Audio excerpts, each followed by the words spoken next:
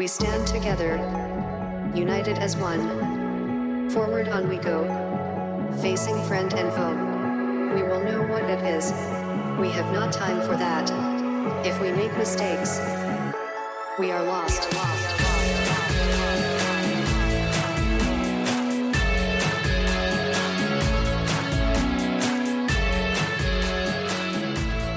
Hello and welcome to the Alleycast with me, Steve O'Connor.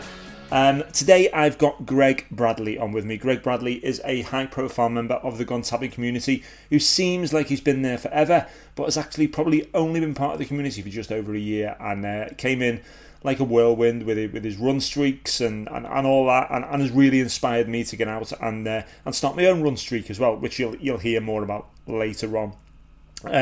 The sound quality on this wasn't brilliant, but I've cleaned it up a bit so you can actually sort of hear what's going on. It certainly doesn't spoil Greg's story, and let's just, without further ado, get straight over and speak to Greg.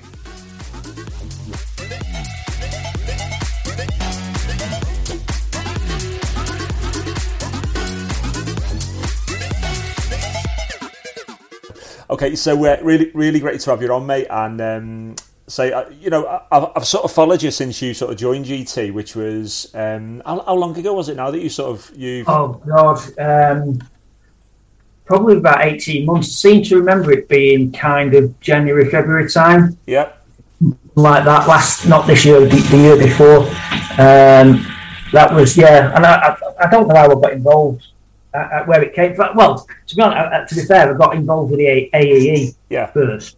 So that was the first battle for the Golden Road. When was that? That was last year in lockdown. Yeah, so it must have been sort of February time last year, I think. Yeah, I think it was after the first of those. Everyone was putting all their stuff on AEE's page, and it was just everyone was having to put all the evidence on there, weren't they? And it was all over the place. Yeah. And then people started putting it, and doing some stuff on Gontabbing, and I was like, who's this? What's that? That's kind of where I kind of fell into it from. I don't know where AE came up from. Yeah, just some random group that came up on the Facebook feed. Yeah, I mean that's pretty much how I came across, because I was just sort of looking. I'd done a marathon and I was looking for something else to do, and I was just looking for brutal races, I think is what I searched for, and it came up with the fan dance race, and I was like, what the bloody hell is this? So. And that was where I sort of fell into it from there as well. So I just come across. Well, I don't think I didn't even search for it. Yeah. I don't know. It was just, it was a weird one when it came up. Yeah, must have been meant then, mate. Must have been meant. Yeah. So you've got a bit of a military history, haven't you? So was it the artillery you were in? Was it? I joined straight from college in '93. My initial plan was to. What the parents wanted were go to college, go to university or something, and go and be an officer. Yeah. I applied for Welbeck at the time. I think that there was only like 60, an intake, maybe even less than that they took on each year. So it's got a lot bigger now. And I applied for that, and I got down to the kind of end of that process. And I didn't get in, so I went to the sixth form that was at my local school. I kind of, I was doing all right. I got a decent bunch of GCSEs. I wasn't thick, but I was just a lazy boy. And now I'm a teacher, I know all about that. But yeah, I was just a lazy boy, and I got through on a bit of kind of raw talent to start off with. Yeah. But A levels kind of found me out, and I bombed them all because I just didn't try. Didn't put any effort. Yeah. I knew I was joining the army. The officer route kind of fell out of favour with me, and I bimbled into the recruiting office in Bolton, where I was from, and just started the process going. Yeah. And kind of did my A levels and ended up signing up. And I got on the kind of next intake after getting the crappy results in August. I was in October 3rd, actually, 93 it was, started. Went down to one of the last people to go, also one of the first to go through Pirbright, ATR Pirbright instead of Woolwich, but I was one of the last to then do the phase 2 training at Woolwich. Okay, right. And that was kind of how that went. Then, so I did 7 years in the regs, and then got out and did 5 more years with a TA. Right, okay. Exactly the same job. That was while I was at uni. Yeah. So what was your reason for leaving in the end? Was it just time up, or just had enough? Or no. I mean, I kind of loved it, but it wasn't conducive to a happy marriage. And it was a basic choice. It was stay in and get divorced, or come out and try and work at the marriage. And I mean, Julie won't mind me saying that. It was we got married. She's 8 years older than me, Julie. We met just after my first Northern Ireland tour. Yeah. And we got married just after the second one when I came back. And it was 3 days before her 30th birthday. I was just turning 22. We got married on the Saturday. We moved down to Portsmouth onto Thorney Island on the Sunday, the next day. Turned up at our, I mean, we didn't live together at the time. I was down in Portsmouth and she was up in Manchester. We turned up at the house, the quarter that I'd got. I forgot to tick the box saying we needed it furnished, so we turned up into the empty house. That's another story. We ended up, we had to try and furnish this because we'd just come back from Ireland. There was quite a few divorces going on. Yeah. And there was lots of signs up in the nappy saying bed for sale, sofa for sale. So me and my mate Charlie, who was my best man, and kind of furnished this house pretty damn quick, just running around and buying all this stuff from people's, homes as their lives falling apart, really, kind of thing. We really got that done. It wasn't all that bad, but yeah. But then Julie started her new job on the Tuesday, and then I think on the Friday I went to an exercise away from 3 weeks, and Julie didn't know anyone. Yeah. And you might know Thorney Island because it's an old RAF. Yep. Yeah, I know. I know you go down there. Yeah, I spent a lot of time on Hailing Island next door. Yeah, and so it's like one road on, one road off. Julie was working full time, and she wasn't really making many friends. So we ended up moving. She was working at Hasler. She's an audiologist, and she'd got a job down there. There's a city at Hasler, which is it's a tri-service hospital down there. So she was making friends over there, and there was still some accommodation over in Gosport. So we ended up moving over to Gosport, getting closer there. And then I was meant to go to Cyprus. Legend was going to Cyprus, and it was about 2 weeks before we went to fly out. I came home one night, and it was an empty house. Yeah. She'd had enough because it was just. I wasn't there, and it was a case of get out the tour, to try and sort. If we'd gone on the tour, that was it. It was over. Yeah. So I dodged the tour, but then that's your job. It's your bread and butter. So once you're dodging tours, it's not going to happen, is it? So no. We made the choice then. Julie. We worked at it, we kind of got back together, knew we were going to work at it. Julie then got a job back up in Manchester.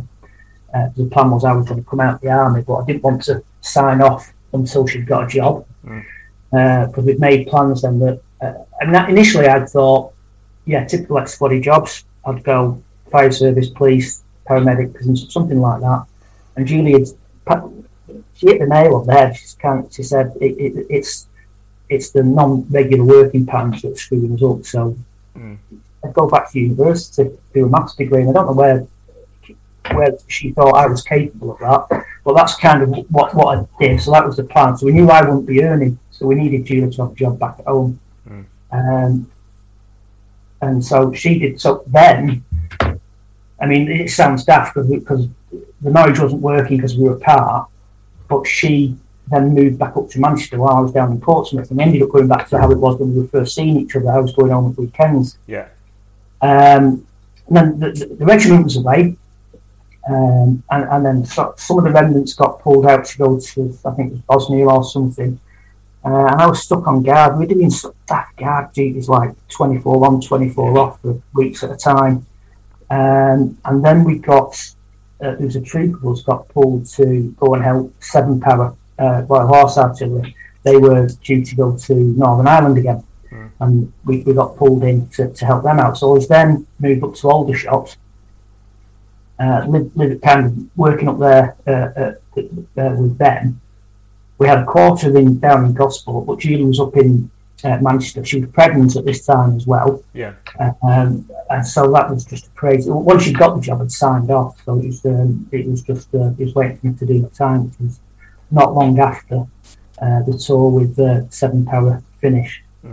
And kind of Alice was born in the December, and I think I left, or my tour finished, and the leave started in kind of March 2000. Right, okay. And that was that. And then I started uni in September of that year. But literally, the day that my regular service finished, I walked into the TA barracks in Bolton, which was an artillery unit. The first two people I saw were from my regiment. Right. It was the same role. And kind of, what are you doing? It was like, what are you doing, kind of thing. They had me in straight away. Yeah. And so, because that was obviously trying to earn some money to be able to pay a mortgage and feed Alice and feed Julie while I was at uni and this, that, and the other. And then, spent 5 more years with them. Yeah. While I was at uni, I only really gave that up once I started working full time, and the first couple of years in teaching are just hectic. Yeah, and then I was going away at weekends. I need to turn all that on. Oh, that'll be going like mad now. And I was away most weekends, and not sleeping at all, because they had me as the re-roll from air defence to guns. Yeah. And I'd gone in as the CPO. So I was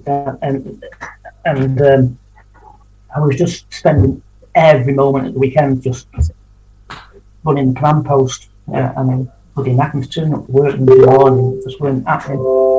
I don't have to turn it off on my phone without moving. How do you turn that off on the? Oh well, hopefully it'll go away. Cool. Yeah, so that's my military background. Because I never kind of felt I didn't want to leave. You know, and, a lot of people say once you've been in the army or the forces, it stays with you. Yeah. And certainly that's the case. It was my dream growing up. I always wanted to be in the army, and I didn't leave because I didn't like it. I certainly would love to. One of the lads that I've joined up with has only just left this last weekend. His last day on Friday. Wow. Yeah. So he's done the best part of 28 years. Yeah. We've got a WhatsApp group for those that we could find that all did basic training together. And there's a couple of others that did a fair old amount of time in there, and I'm pretty jealous of them. Yeah. I don't want to say that bad thing to my wife, because obviously marriage and the children come from the decisions I've made, but certainly the 90s though was a busy time, wasn't it? Because that was when I was in, and I was doing back-to-back Northern Ireland tours just constantly, and then because I'm on wife number 3, so I wore 2 out with sort of going on tours. And it literally was, we'd go away because we only sort of went for 6 weeks at a time onto like sort of the Besbrook and all sort of around there and what have you. But we'd go away, we'd go for like 6 weeks, and then we'd come back for like 2 on stand down, and then straight back out, and it was just constant like that. And I think I was in double figures in the end on my Northern Ireland tours, and then fitting in. I joined at the arse end of '93. And then, I had 94 in camp, kind of went 95, 96 in South Armagh. It was 6 months, but kind of over the new year. And then 97, 98 in Belfast, Gerwood, Redmond. And then I kind of did 98, 99, was it 98 or 99 with 7 Power. Right. Turned into a shadow tour because things were kind of quieting down at that point. The South Armagh tour was just after the ceasefire was signed, but the PVCP at Ottnacloy had just been mortared when 3-2 Reds were there just before us.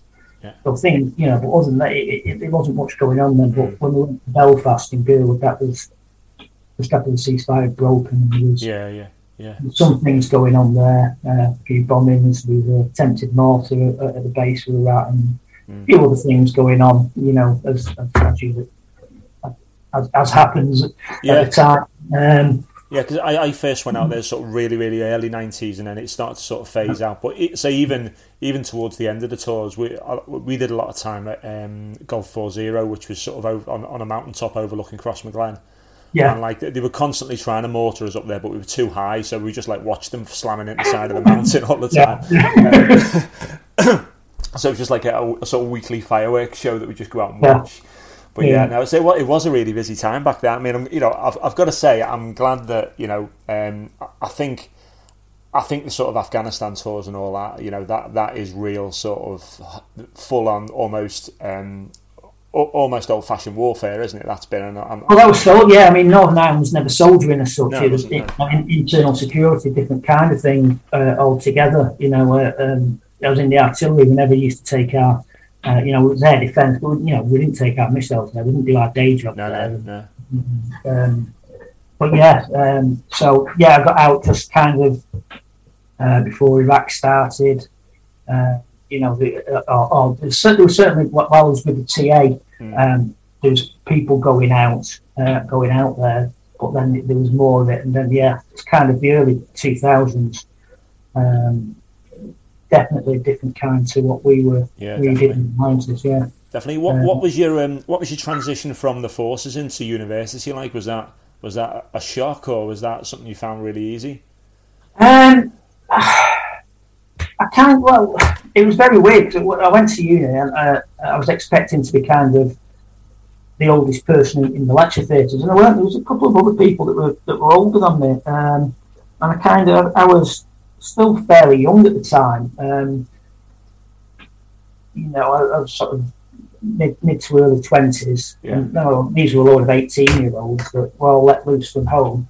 I was obviously living at home in Manchester, and they grew on into that. But they wanted to go out and party and drink a lot, and I was a pretty young squaddy at the time. I was used to doing a lot of that, so that kind of mixed in, and I was working a hell of a lot. I was obviously doing the TA. When I wasn't doing the TA, I was HGV driving. Yeah. I had some. Julia said, get a job at the local Sainsbury's, because after 6 months you got a discount on the. I got a job through an agency working at the BBC in the building maintenance. So it was tough times. Yeah. But as a squaddy, you used to that kind of work hard, play hard. So there was a whole bunch of people there at uni that all wanted to go out and throw beer down the necks when they could, and that was right up my street at the time. And I almost kind of felt like I was a big fish in the room there as well. Imagine, yeah.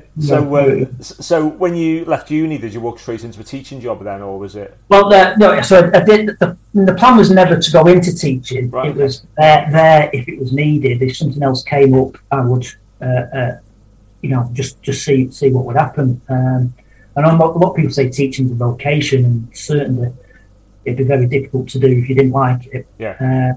But nothing else kind of did come up, so I then had to do another year at uni, fourth year, doing the PGCE. Yeah.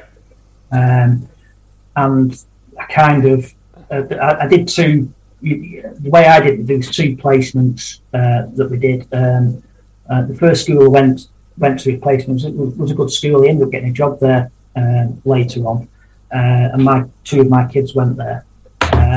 But the second school he had a placement at, if I'd have gone there from the first placement, I might have said, this ain't for me. it was a bit rougher. It certainly wasn't the roughest, because one of the people that was on placement there the second time, they were saying how good it was compared to their first one. Okay. Yeah. Wow. So it's all horses for course. So I did that, and then at the year after that, so September 2004, I started teaching.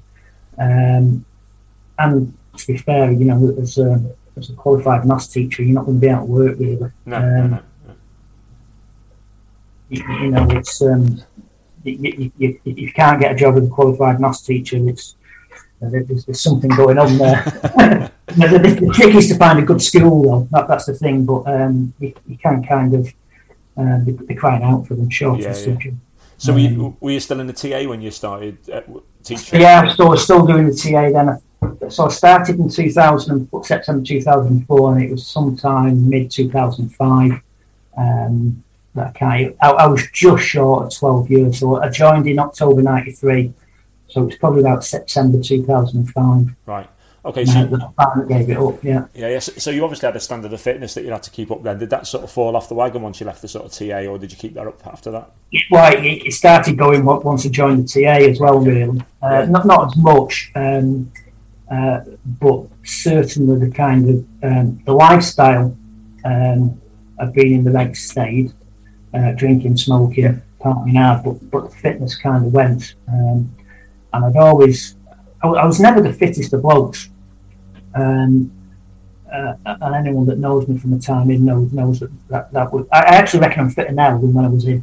Yeah, I'm with you on that one. I'm the same. Yeah, totally.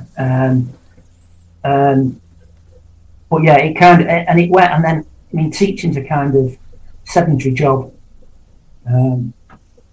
This is, kind of usual position. You can walk around the classroom, as to speak to kids and this, that, and the other, but it's certainly not a physical demanding job.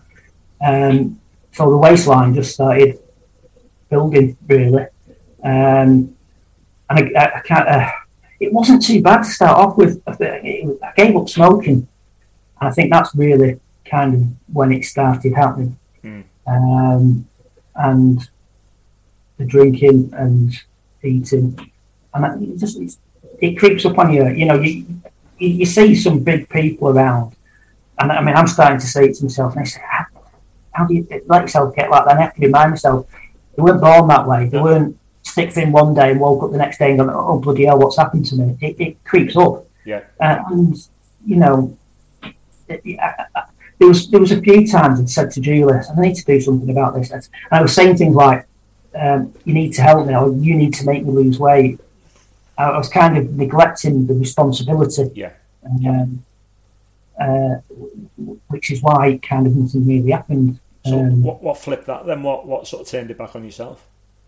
I was getting pretty fed up with myself, and and I look back now, and I was unhappy with myself. I wasn't enjoying work so much at the school as at the time. There'd been some big changes, and it was.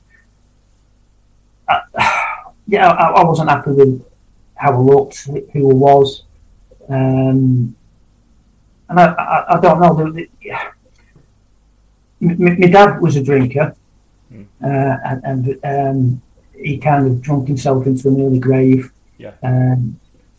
The last few years of his life weren't particularly nice for him, and I don't know. I was getting to the point. I was drinking way too much. Never during the week, because I was always an early riser. So never, Sunday to Thursday night, I didn't touch a drop for a long time. I've cut that right out. But Fridays and Saturday nights was 3 bottles of wine. Yeah. Regardless.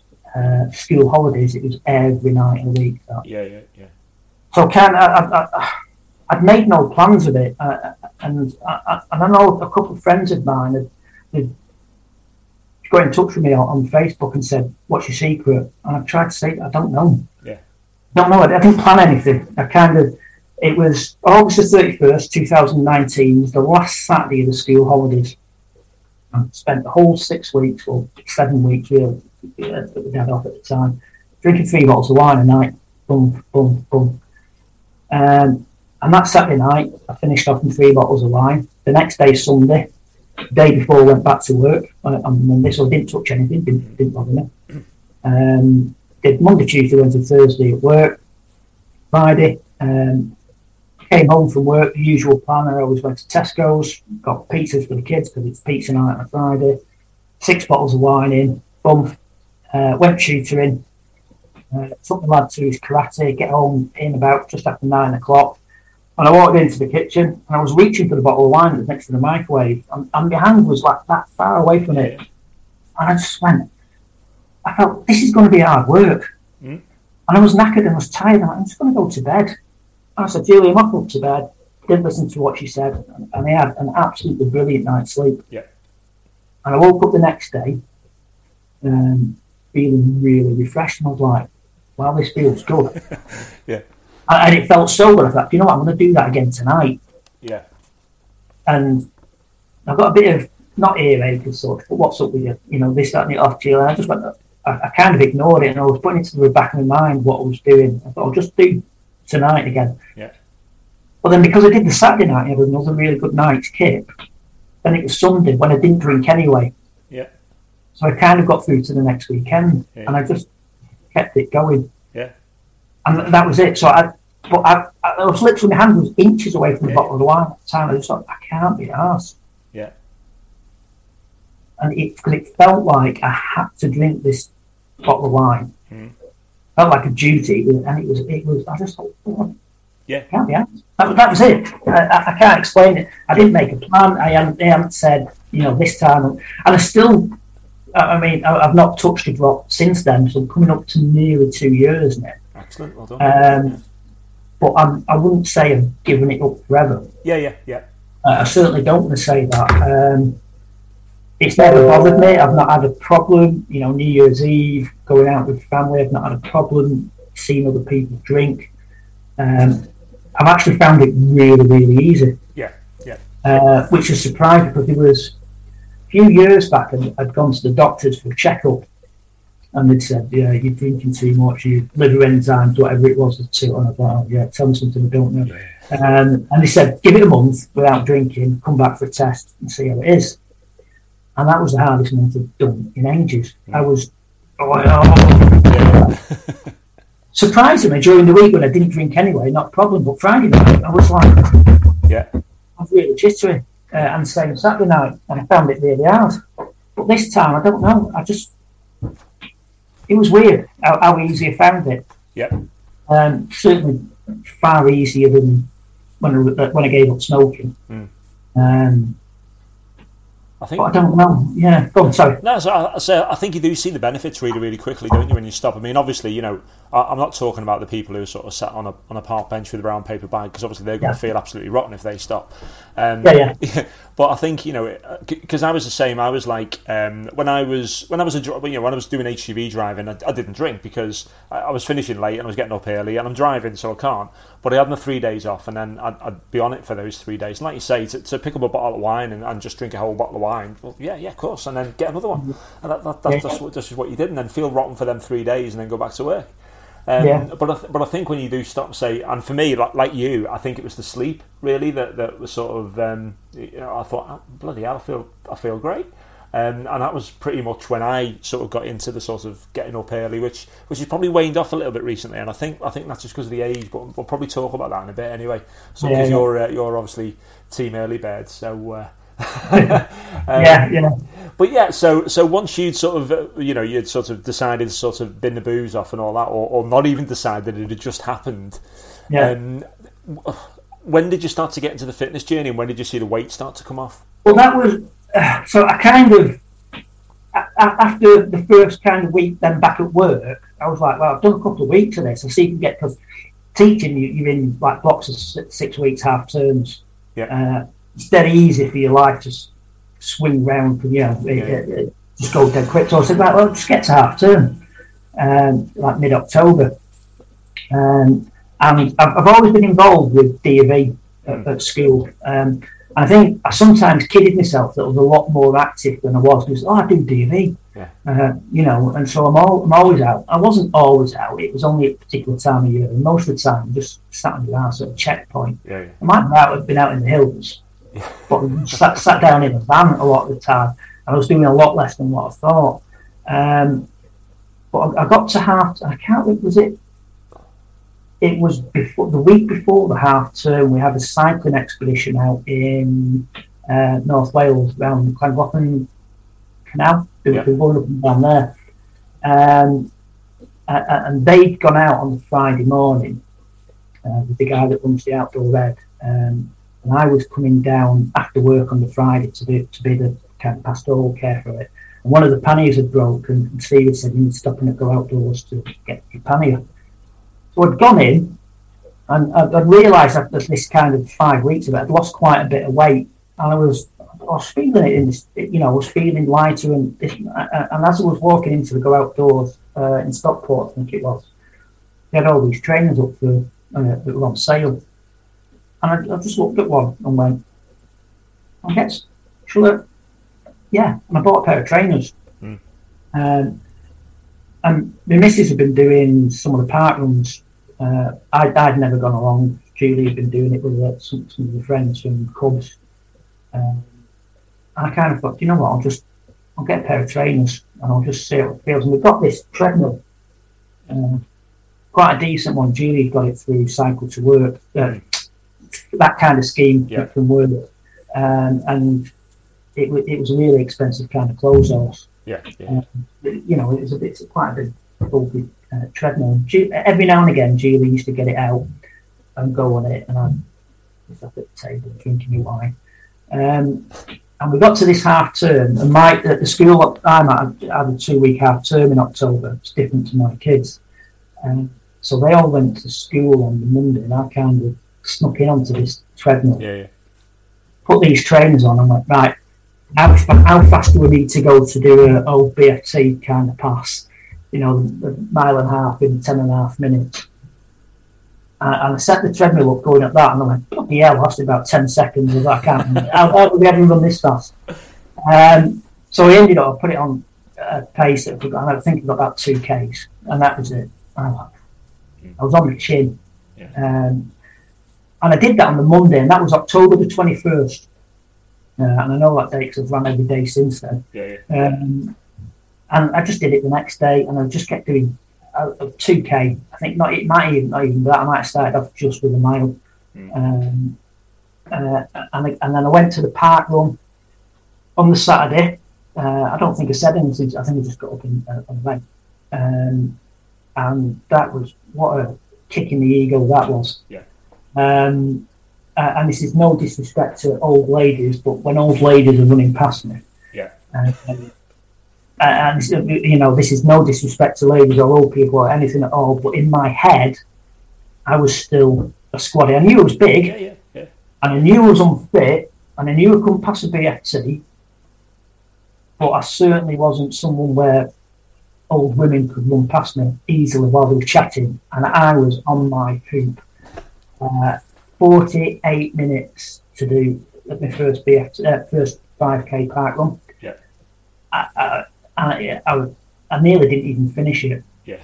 And you know, I just kept going. So what was this then? 2019? Are we talking here? 2019, yeah.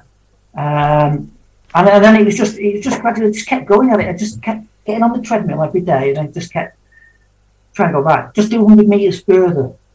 Just do 100 meters further, and then once it got a bit further for a while, go right. Just press the speed button one more time. And in the back of my head, I had an idea of trying to pass a BFT.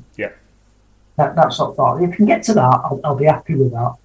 And then I kept going to park run, and then I think it was slower on my second time, but then it started getting faster, and I was getting PB. And I was seeing, you know, as you got into it, that first bit is big gains. You know, you make a lot of progress quite quickly. And the weight was coming off.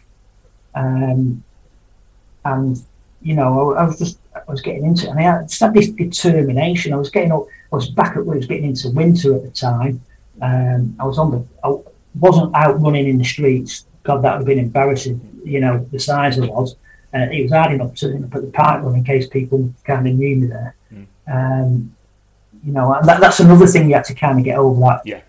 I mean, I thought everyone was staring at me, fat bloke on the street. When no one gives a toss. No one cares now. You know, but I had that embarrassment thing, and it was Team Early I was getting up early in the morning, getting on the treadmill, coming into the conservatory. It's bloody freezing, and just getting it out of the way, and I was just feeling good. And then kind of the start of 2020, we had the lockdown. And I was actually on the school ski trip at the time. We'd gone to Italy, North Italy, not far from that town. You know, they do those 2 towns that were lockdown. We weren't far from there. And we came back from that, and they shut the school the week before half term, I think it was, and we thought, we've got got an extra long half term here, we'll be back afterwards. Little did we know at the time. But then I was kind of set up in the conservatory. We were doing stuff via Zoom and this, that, and the other. But when it came to when we first started, it wasn't running as slickly as we wanted doing the teaching. So there was a bit of free time. So I was managing to get out a bit during the game, doing the running and get on the treadmill, and just taking the dog out for a walk out. That was the other thing. I'm allergic to dogs, but my wife always wanted one, so we've ended up getting a dog, non-allergenic one. But just getting out walking the dog helps as well. Yeah. Just getting active, and then this kind of the teaching practice fell into place a bit better. We got settled. Everyone got used to working on Zoom.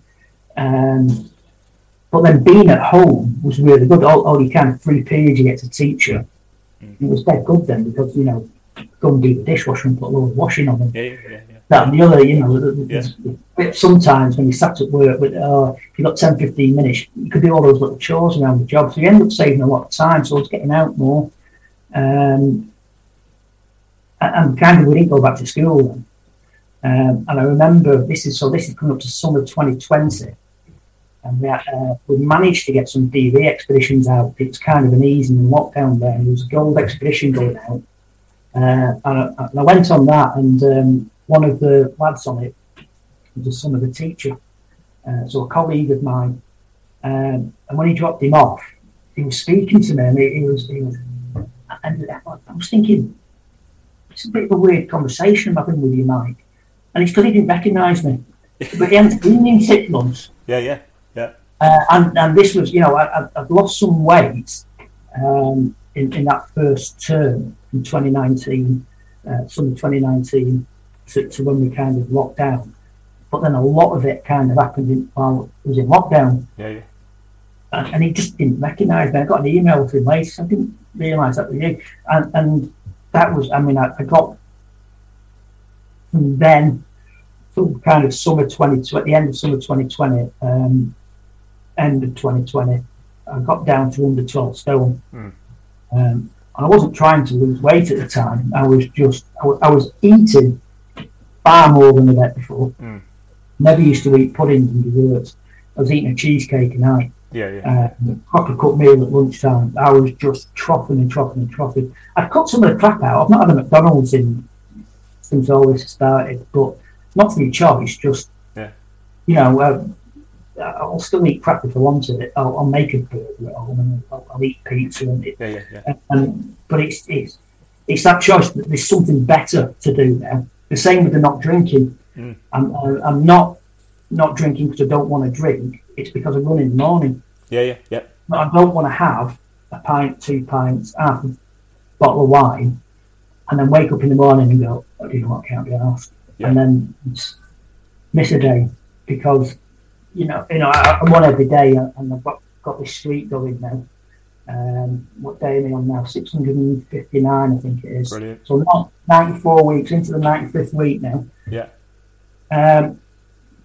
And that keeps me going as well. Yeah, definitely. So even when you have that crappy day, I think, right, to keep the streak going, I'm going to do a mile. Yeah. And an easy mile, it's 10 minutes of your day. Yeah, definitely. Didn't used to be, you could have been bloody 15, 20 minutes in a day a couple of years ago, but it's 10 minutes of your day. Yeah. You don't really need to kind of get changed or put anything, for that. It's not that much. So you can keep that going and keep that accountability. And the reason why I think my streak started was that I didn't want to miss a day. I didn't want a day, a rest day, or a day to miss to become a weekend that I missed, to become, I'm busy at work, a week that I've missed. And then it's because I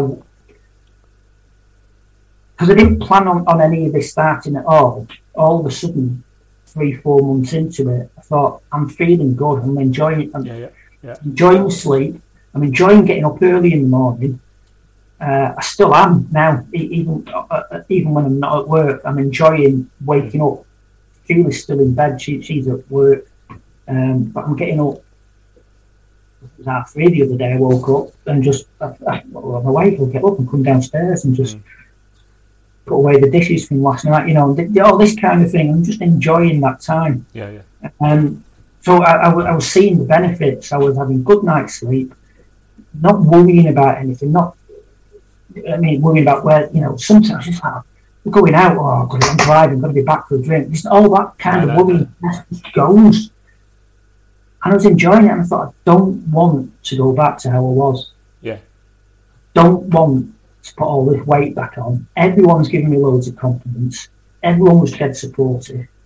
And I enjoyed, you know, it was kind of new to me, you know, I was fine. It was all the good things, and I thought, I don't want to go back, you know, and I knew people did yo-yo diets and this, that, and the other, and I wasn't really dieting. I thought, if I'd stop running because I'm eating more. If I carry it, I would have kept eating the same thing. I'd have put more weight on, so I thought I could keep the running going, and I was enjoying running, and I still had this thing in my mind, still past that BFT. Yeah. But it took me a fair old while to do that. I was over the moon when I did that. Yeah. I was like, and I put it on the WhatsApp group from all the lads and girls that was at training with. I was like, you know, the guy that's only just left was saying, you know, look, that's the old BFT. You know, it's 2K they've got to do now in 10 minutes. Right. Okay. It's not as fast. No. And then it's there's not a pass or fail, as it were. There's a green pass and pass and a red pass and this, that, and the other. Right. And I was thinking, well, you know, I thought I'm passing the old BFT. And for all the sweats that'll probably end up listening to this, it wasn't boots. I did it in trainers in my time, so not that much of an old sweat. It was 10.5 minutes in trainers. But I thought I'm passing that, and that 10.5 minutes was the young time. It wasn't the 11 minutes if you get over 30 or something. I can't remember. Yeah, 11.5 minutes, something like that. I thought I'm doing that, and you know what? There's times when I was in the army at that age, and I struggled to do it. Yeah. Because I didn't used to run before I joined the army. I always saw exercise and keeping fit as being part of the job, not something that I did, which is different now. So now I do see that's what I do. That's me. Yeah. You know, it's not something that I'm having to do for something else. Yeah. I think that's one of the reasons I sort of joined the RAF was I hated the fizz side of things, and I thought I can scrape into the RAF really easy. You know what I mean? With what I can do here. But then when I got in there, and then I got bored. So I was working in basically a massive Amazon distribution centre for nuts and bolts for aircraft.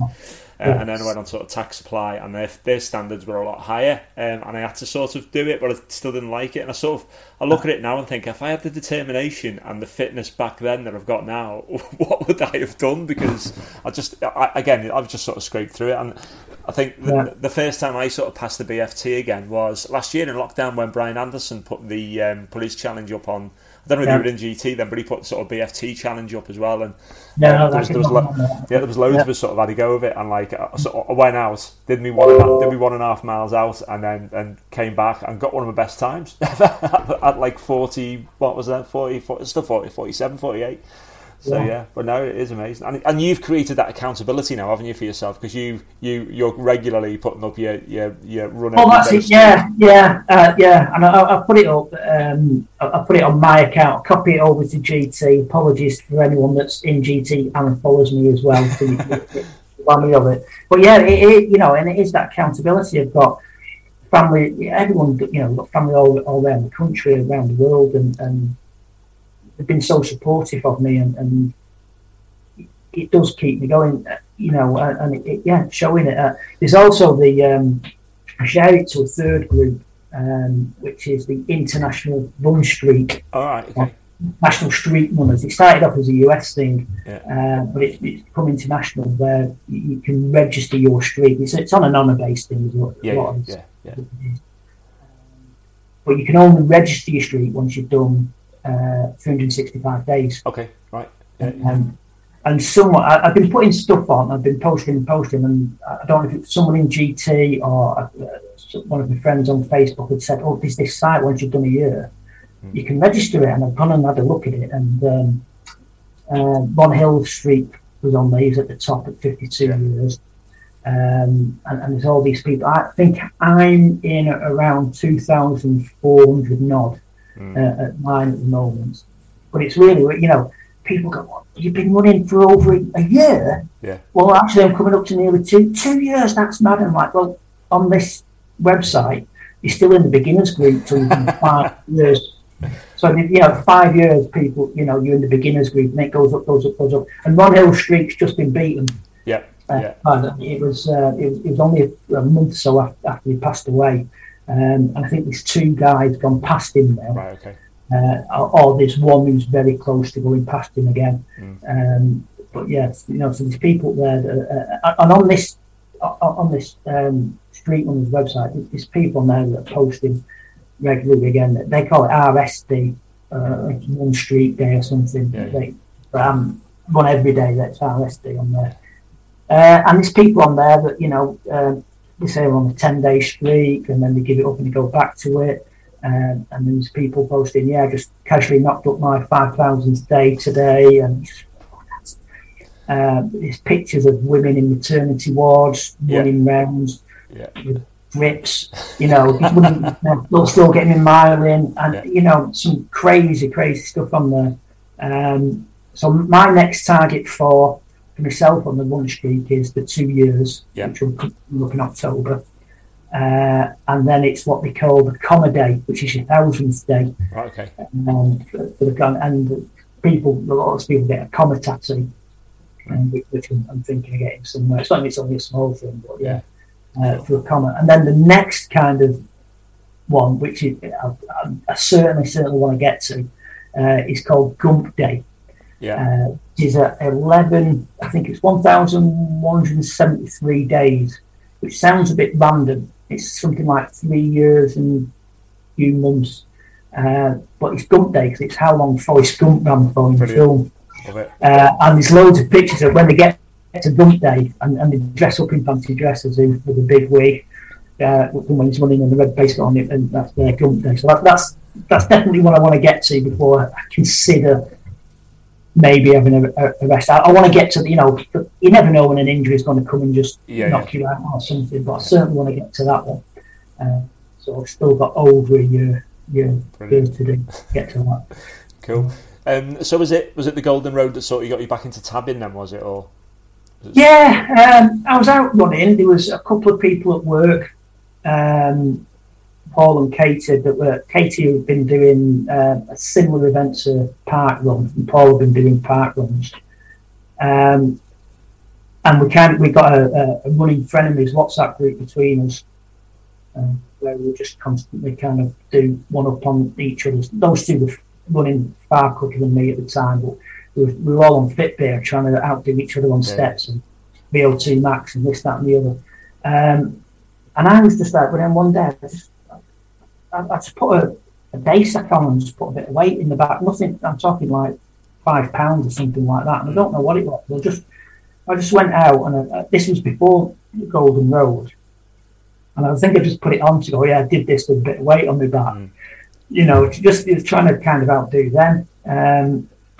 And then there was all kinds of virtual stuff going on at the time. So going back to like start 2019 out in the lockdown, 2020. And I saw this battle for the Golden Road, and I went, because the first test was the 8 mile Australian speed march, wasn't it? And I've been running up and down the canal that's close to us, and I thought, that's pretty flat. And it was all, I think, is it £20? I think it was, yeah. And I thought, that's the old CFT. Not quite as much weight, but the distance was the CFT, and I thought, I can do that. I'm sure I can do that. I might not be able to run it, and I certainly didn't run it at the time. I just, So the battle for the Golden Road got me more into that. And I still have my old Bergen. I've only just sold that on eBay actually. So that kind of came out the loft. And the Northern Ireland day sack, patrol sack, that came out, and I started just getting into it. And I didn't have any boots. I bought some crappy Carrymore stuff, boots. And yeah, so that's got me into that, and then quite quickly in the battle for the Golden Road, the weight increased.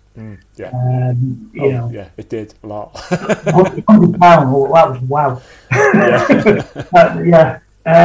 But yeah, that got me into it, and then everyone running with weight, and by this time I was running outside. Then kind of got over that mental block in my own head about being embarrassed. So I was running and I was carrying this stuff, and George, my lad,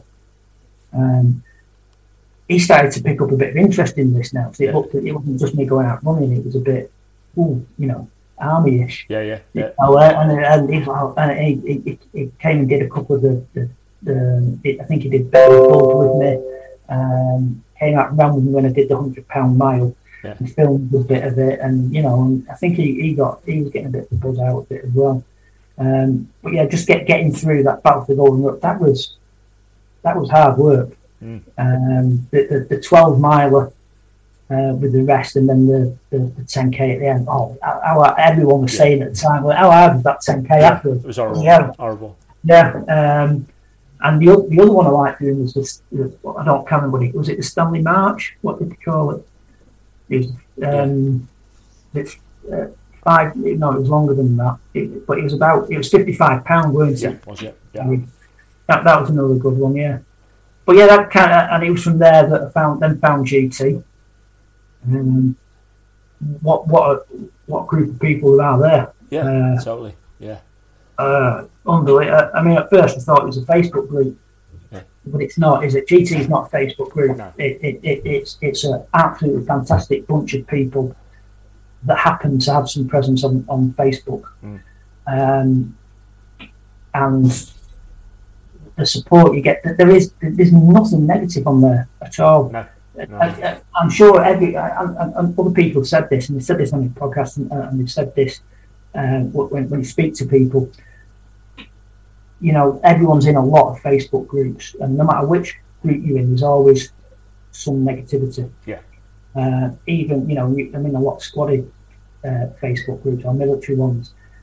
And the banter flows on that, as it were. But there's always someone takes offence, or someone does cross the line, and so there's none of that on GT at all. And there's been a few people joined just recently, and saying that I don't know what standard I'm at, and see this. And there are some people putting some immense things on there, absolutely immense. And it shouldn't be that it puts anyone off, because when I first started on the, I was happy to, when I got my 5k under 40 minutes, whoa, yeah, when I managed to run 5k without stopping,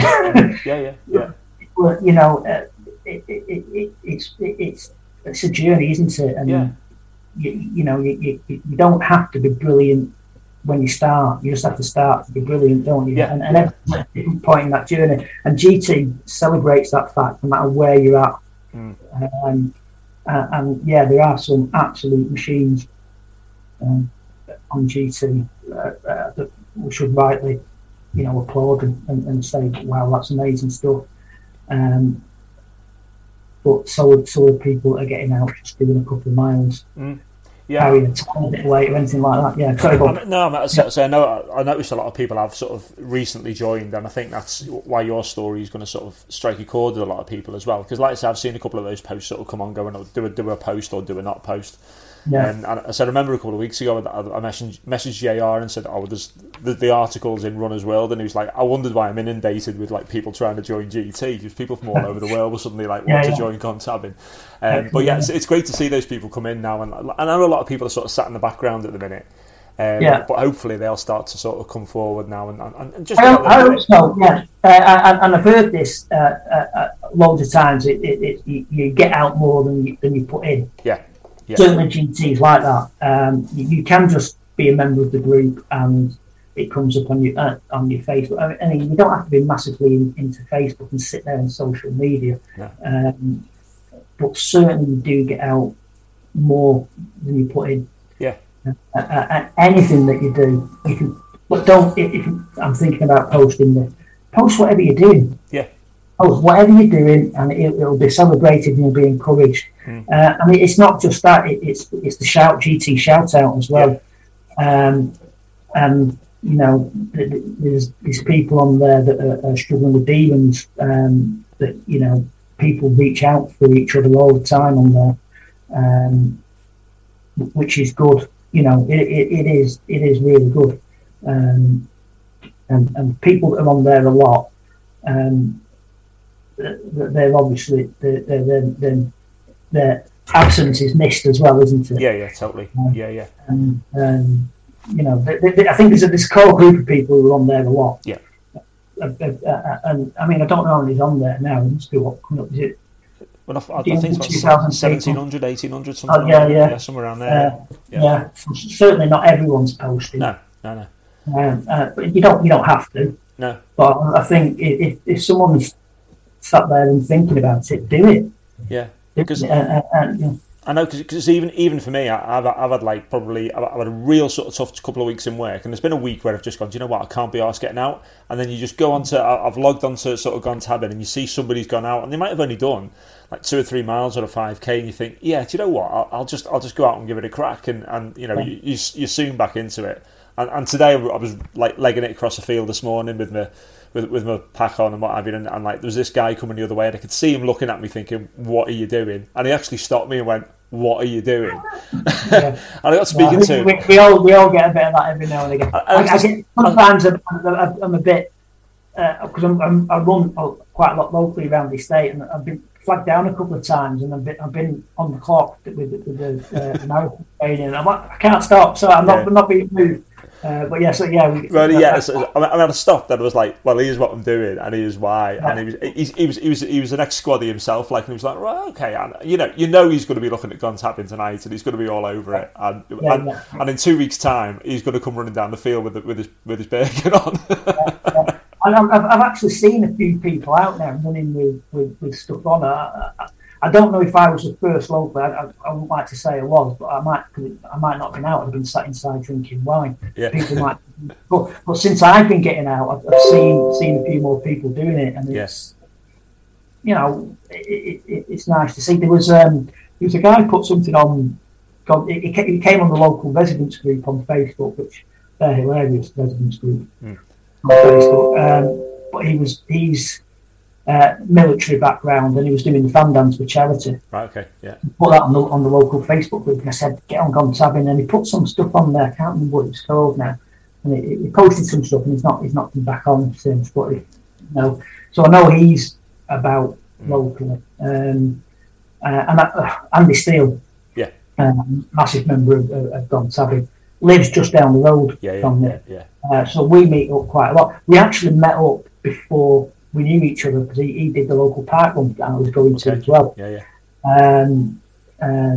But yeah, I mean, we've met up quite a few times, and he is literally, I can throw a stone, probably hit him. So actually, and with George being a member of GT now, we've got like 3 of us. Which, you know, George he's doing his things. He's joining the Navy. We're just waiting on his date coming through now. Brilliant. He's passed his fitness test, so he's joining at the end of the year. So I've got him for another few months. I thought, but it could have been a very empty nest quite soon. My eldest is she's just starting the 4th year of a master's degree down in Southampton. Maddie's getting her A-level results tomorrow. Fingers crossed she's going to get what she needs to go and do nursing down in Cardiff. George is getting his GCSE results on Thursday, and then potentially in the Navy. You know, he could have been in the Navy in the next. We've got until the end of the year, but that's it. It's just me and Julie in the house with having to think of things to say to each other. Mate, just start a podcast together. You'll find loads of stuff to say. Yeah.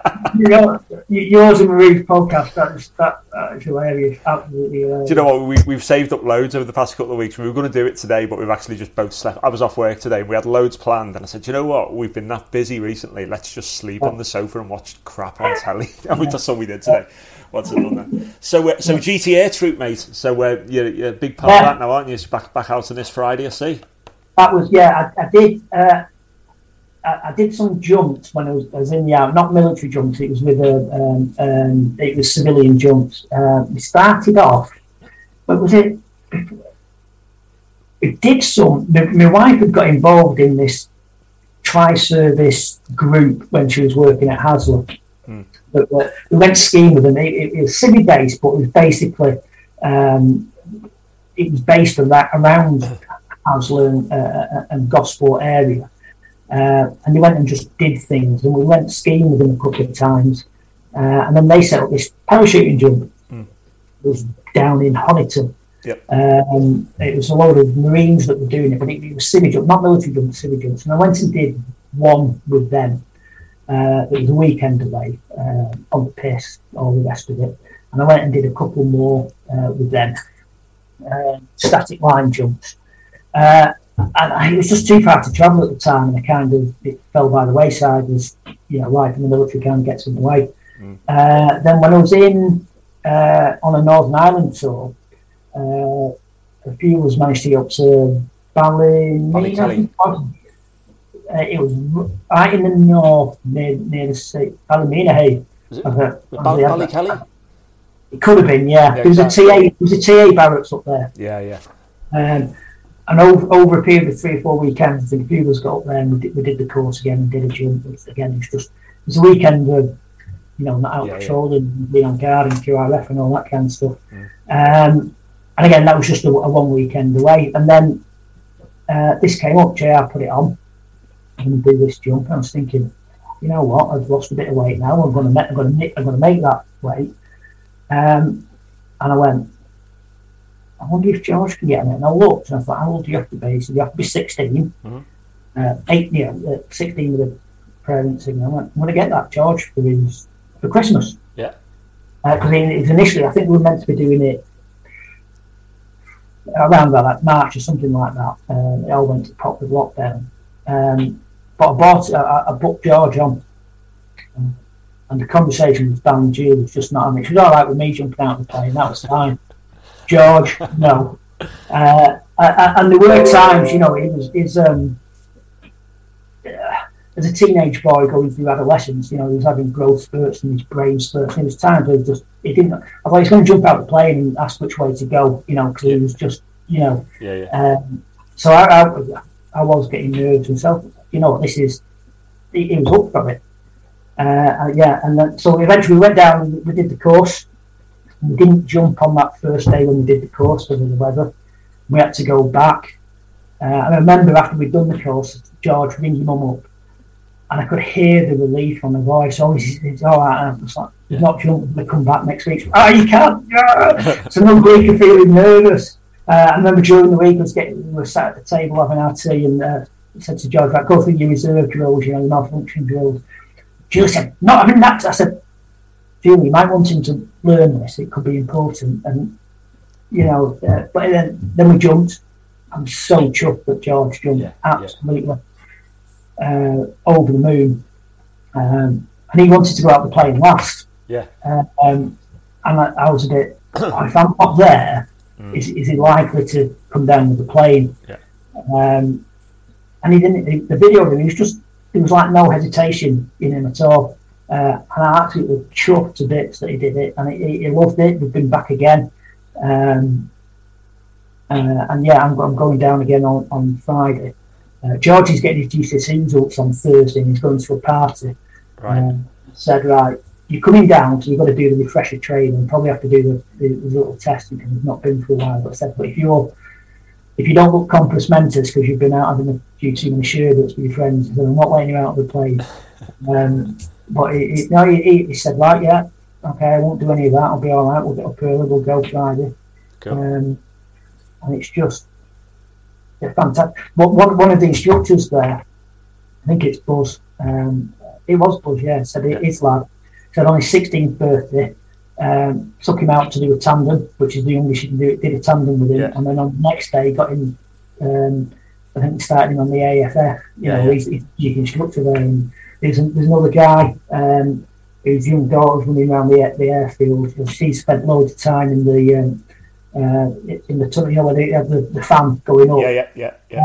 Actually, she says that form's brilliant. She's only, 8-9 years old or something like that.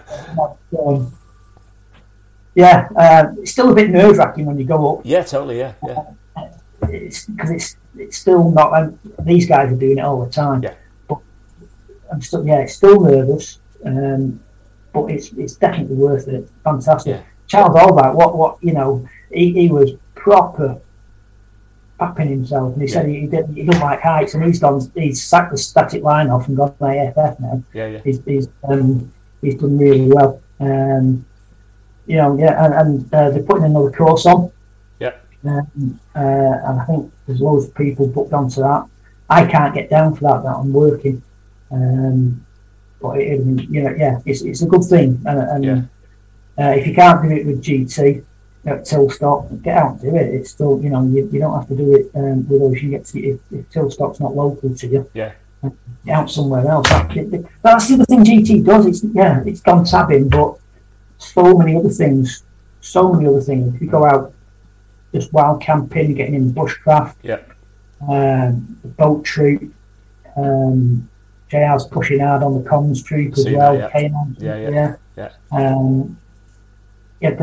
I actually did the foundation course for the comms troop. I did it before he'd said that. Me and George did it. He was just during lockdown. He was not getting that much work from school. He was kind of the work was coming through at 9:30. It was coming through starting at 9:30. At 10 o'clock, he was finished. With maybe 10:30 sometimes. So it's like he's just monging in the front on the set two. Need to get him to do something. So I've got a couple of Berryfan radios. We're doing the fan dance. I said, George, let's get this course, and it was Essex.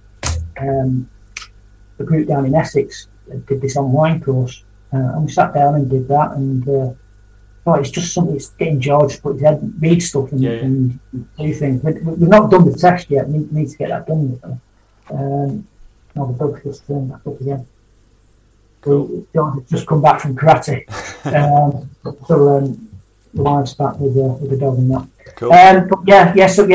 Loads of different things. So many different things you can get involved in, not just the tabbing. No, and I'd recommend going to Tilstock as well, because Tilstock itself is a really good community, isn't it? It is. I've spent quite a bit of time down there a couple of years ago, and it was like, all the instructors, like you say, Buzz and Gary Bradshaw, went up with a couple of times, and Dave, can't remember Dave. Gary's the guy whose daughters goes in the funeral. Buzz is ex-artillery. We had a common friend. But everyone there is really friendly. You go down and they're all just, doing that kind of thing. You can imagine it to be quite cliquey. It's not at all. No. And it's not there at all. No, I suppose it is better to go down with a group of people. And that certainly does help.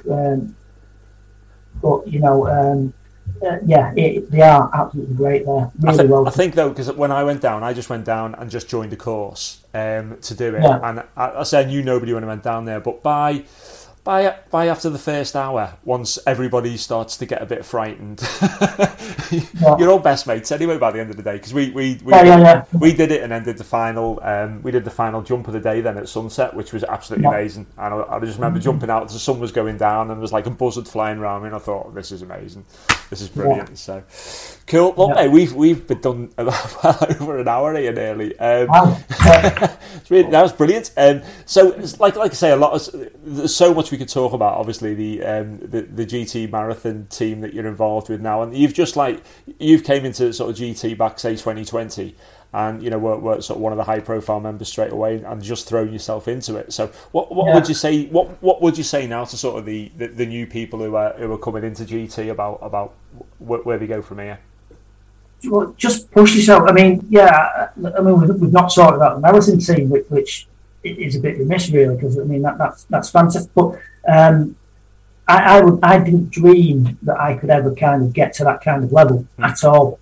And it was I've done the unofficial fan dance with Ken, and I stayed on for the next day, put a nav day on the day after the fan dance, and Neil Strange and Brian Tinker were on that, and it was after that Neil had kind of said, push your name forward for this marathon team. Because all of a sudden I'd seen people's Strava and the links coming up going, they were running at HMP, and I thought, there's all this going on. All of a sudden there's quite a few of this coming on. And it's Charles Albright who's doing it, and it's always this marathon team. So that's out of my league, completely. And it was Neil and said, no, push yourself forward for it. So kind of messaged Neil Scholes and John Van, and I got taken in. I thought, I'm way off here. I'm looking at the people that, and there is another Facebook group for the marathon team, and we've got our chat on there. And I was looking at some of the stuff they do. I was like, bloody hell, this is, and to even be kind of like brushing shoulders with the likes of them is a massive success for me. Yeah. And it's brought me on loads. And Neil Scholes his input into it is invaluable, and absolute, take the hat off to him and thank him loads because he's brought all of us on so far. But that's what can people get out of GT? It's that pushing yourself. It's the I kind of imagine that without GT, my running would have stopped. Yeah. You get into this kind of just running around, same route, same pace, not improving. And it's that kind of, it was GT that pushed on with that variety of running, a bit of training, but pushing yourself. Because I say it's dead easy. It's not, but you get to a point where all of a sudden you're just going out, you're just plodding down the streets, and it becomes boring and monotonous. You might change your route or run the route backwards, but you're not pushing yourself, or you end up pushing yourself all the time. Yeah. And you end up getting injured or something. There's so much experience from GT for kids, to say that, you've got to have your rest days. As the man who's ran every day for nearly 2 years. But you've got to have your recovery time. I've seen those conversations between you and Neil about that on page. Yeah. Oh, it's like we were meant to do an 80-minute easy run yesterday, and I've got these local 5k events, and I thought I'll just start off there. The plan was that Julie dropped me off, but I'd do this 5k nice and easy, carry on to get the 80 minutes in and run home. Okay. Julie had slept in, so I'd driven there. So I'm going to have to run around there, and because of the weather's quite bad. There's a depleted field. There's only about 20-30 people there, and I set off going on, keeping it nice and easy, and I was kind of sticking on the back end of the front group. And all of a sudden, if Neil's hearing this now, we'll be shouting, bloody, I said easy, and all of a sudden I just saw this kind of first place, and I went, and I came in first, a couple of minutes in front of the next person behind me, and then they carried on doing it finishes on a running track, so I kept up doing laps going round, and I was like, oh God, he's going to kill me. I got the 80 minutes, but it's the people that are just starting, just keep going. Yeah. Post your stuff on GT. Don't worry if the post before you is someone, Sarah Harris, who's regularly bangs out 20-30 miles carrying weight. My wife, when she first saw Sarah, was like, what? Yeah. I know. She's short, diminutive, but she bangs the miles out, bangs the weight out. What a machine she is. And there's other people that are putting really impressive times up there. Yeah, brilliant. That's what fantastic. But just as impressive as the people at the start of the journey, and how great it is to sometimes be there at the start, because if you stick with it and you keep going, things just get better. And GT is such a supportive place. Yeah. Post your stuff. Post your. I ran my first mile without walking. Yeah. Put it on there. I've done 2 miles carrying a rucksack that had a bit more than my butters and a bit of water in it. I put something else in as well. Yeah. Brilliant. Post it. Get out there. Go out camping. Go wild camping. Get out kayaking, canoeing. Yeah. Buy a radio. Do a course. Yeah. Do a tandem jump. Get on whatever. Just do it all. Yeah. Absolutely. Come along to some. The social. I remember being on holiday in Wales. Summer 2020, I can't remember when, And I said to Jill, we're going to go up Penny Fan. Yeah. We went up Penny Fan. I put my GT top on. Got all the way to the top, and I was looking round and saw here I'm on the top. Yeah. Didn't know who the hell he was. GT top on. I was like, look, Julie, it's not all in the head. I'm not making all this up. I went over, introduce myself to Hiram, and then get down to the bottom and see Denise. You get the GT slab photo, the easiest one to buy. It's not all in the head, Julie. There's other people out here on the internet doing this. So the community there is fantastic. Meet people. Some of the people that I've met, absolutely fantastic. Such brilliantly humble people, but are so supportive. Ben Tench was an absolute star. When we went down to Tilstock, George didn't come this time. He was playing in a football tournament. I went down to do a jump. Julie came down. We had a nightmare with the cars, and we were in a hire car at the time, and that had broken down while we were there. We had to get it towed back. And so we're in Tilstock, and it was like, neither of us looked like, I thought, if the worst comes to the worst, you can jump in a B&B and sort this out. They said, I'll give you a lift. I was like, oh, brilliant, where's the nearest train station? He went, no, I'll give you a lift home to Manchester. Yeah. What an absolute star. He went and dropped Jane off. So we ended up driving south from Tilstock first to drop Jane off. He then brought me and Julie all the way home, and then had to drive home past Tilstock again. He must have been on the road for 3.5 hours, like 4 hours. Yeah, top lad. I mean, he's the only person so far who's been on the podcast twice, and he'll be on again because he's going to do something else. Oh yeah, I mean that just shows the character, let alone what he does tabbing wise, because top lad. Yeah. Right, mate.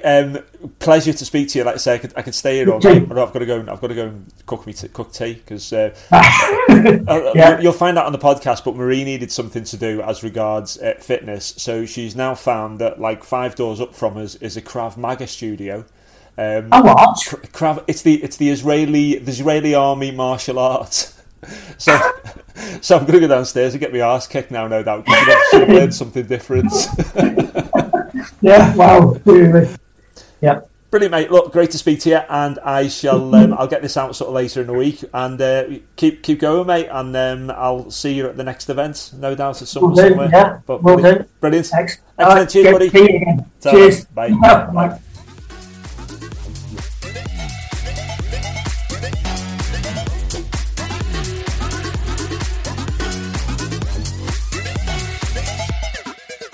So that's Greg Bradley. Hopefully he can inspire you to get out there. If you're one of those members of Gone Tabbing we were talking about there who just sits in the background, that's absolutely fine. But let's hear your stories.